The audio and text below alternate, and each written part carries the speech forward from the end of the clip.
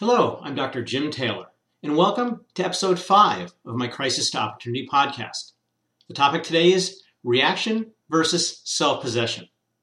Continuing our focus on the impact of instincts on our reactions to a crisis, in this episode we'll explore how whether we react to a crisis in an instinctive and knee-jerk way, or we respond to a crisis with self-possession, deliberateness, and intention.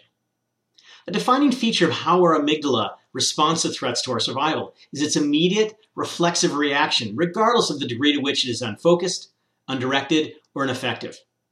Our amygdala and its accompanying instincts, quote-unquote, believe that any reaction is better than inaction, which, back in primitive days, was very likely true. However, such mindless reactions are not so effective in the 21st century, with the obviously different crises that it presents. As such, the evolved quote-unquote instinct of self-possession will set the stage for your adoption of an opportunity mindset that is better suited for the crises you will face today. Our survival instinct produces automatic reactions that preclude a calm, thoughtful, and measured response to a crisis. This reactive instinct produces instantaneous and often urgent changes in us because the threats we faced in primitive times were immediate and life-threatening. Our autonomic nervous system activates rapid emotional, psychological, and physical changes. Emotionally, we feel either anger or fear intensely.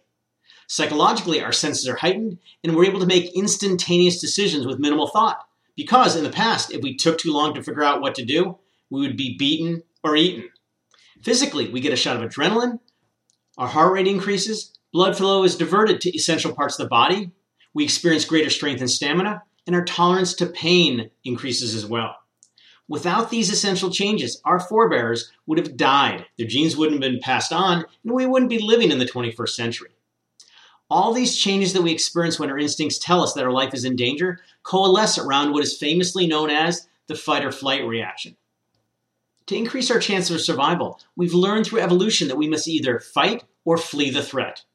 When we feel anger rising inside of us and the adrenaline coursing through our veins, we attack the threat, like a rival tribesman back in the day. In contrast, when we feel fear overwhelming us and our heart jumping out of our throat, we run away from the threat as fast as we can, especially if back on the Serengeti 250,000 years ago, that rival tribesperson had a really big club. Yet, these instincts are seldom effective in today's world, where crises are rarely immediate, simple, tangible, direct, or readily solvable. Let's consider an example of how the fight or flight instinct often exacerbates rather than resolves many crises that we're confronted with these days. For example, you learn that you didn't get the promotion you had expected. Your primitive instincts are triggered, you feel threatened because it jeopardizes your career aspirations and your financial future. Being passed over for that promotion also threatens your deeply held perceptions of yourself as being highly competent and productive. It also challenges your belief that you're a likable person with whom others enjoy working.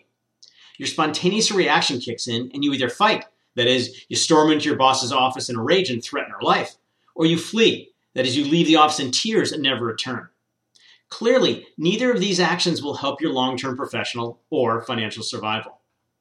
From the Dalai Lama, when we meet real tragedy in life, we can react in two ways, either by losing hope and falling into self-destructive habits, or by using the challenge to find our inner strength.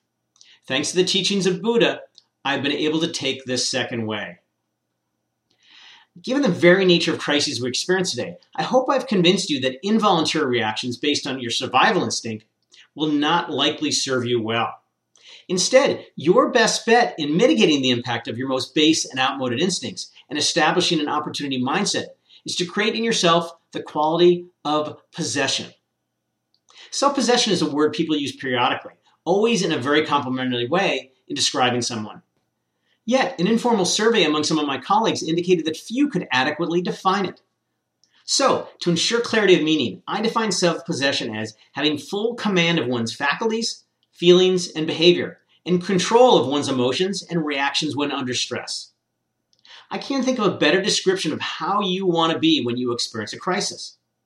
Moreover, it is the antithesis of everything associated with the activation of the amygdala and the instincts that are unleashed. Only the complete authority over your thoughts, emotions, and actions that self-possession affords us will be sufficient to resist those instincts and replace them with measured thought, feelings of calm, a sense of mastery, and deliberate action. Ultimately, This combines to result in an opportunity mindset. To fully illustrate the value of self-possession in dealing constructively with a crisis, it's useful to understand the origins of the word. The Latin derivatives of self-possession are to hold in one's control, be master of, having power, and interestingly, to sit. These roots of self-possession have particular relevance in this discussion related to crises. These attributes of self-possession allow us to do several things that are essential for adopting an opportunity mindset and constructively responding to crises in our lives. Though much of crisis to opportunity is devoted to the steps I'm about to describe, I will summarize some key features of this process related to self-possession. From William Ernest Henley, a poet and author, I am the master of my fate. I am the captain of my soul. So what are some of those key features? The first is control. Let's begin with the first derivation of self-possession because it lies at the heart of embracing a new set of evolved instincts that lead to an opportunity mindset. Whereas we often feel like victims of our base instincts, self-possession gives us the ability to gain control over our minds and our bodies. It is this mastery that allows us to think, feel, and act in ways that constructively meet the demands of today's crises. Taking control when a crisis strikes is no small feat because you have millions of years of evolution urging you to act now and with urgency. There's no easy answer to how to gain control of your primal urges when your mind and body are telling you that you must take action now. Yet, through awareness and self-control, and many of the strategies I'll discuss throughout this podcast, you can exert dominance over your amygdala and squelch its automatic instinctive reactions to a crisis. The second feature is pause. The second origin of self-possession, to sit, is precisely what our primitive instincts prevent us from doing. I need to act now or I'll get eaten. Yet, it is exactly what we need to do when confronted with a modern-day crisis, because habitual reactions simply will not work with most crises we face today.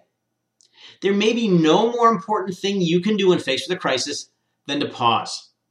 Your ability to stop before you act on those primordial instincts prevents a torrent of psychological, emotional, and physical changes that impel you to act in ways that will only hurt you in responding to most modern crises. This break should involve some sort of distancing from the crisis. Either physically, for example, get as far away as you can from the source of the crisis. Psychologically, that is, do something that distracts you from the crisis. Or emotionally, that is, do something that produces emotions in opposition to the crisis. Rarely has damage ever been done when you walk away from a modern-day crisis briefly and then return to it later with a calm heart and a cool head. Another key feature is to reflect. Once you've hit the pause button, you are now in a position to take the next step in using an opportunity mindset by reflecting on the crisis before you act.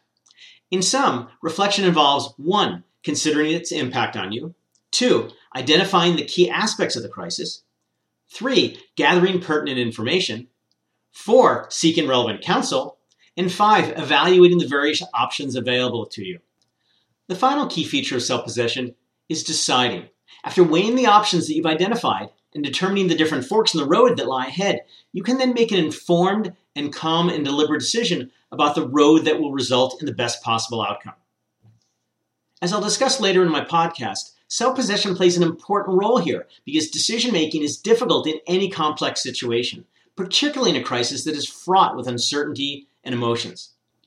The confidence and calm that comes from self-possession enables you to be as emotionally detached as possible and to ensure that information, experience, and reason override your primitive instincts, emotions, and reactions. From Voltaire, the French philosopher, each player must accept the cards life deals him or her. But once they're in hand, he or she alone must decide how to play the cards in order to win the game. I'm Dr. Jim Taylor, and thanks for listening to episode 5 of Crisis to Opportunity. And be on the lookout for episode 6 in the near future.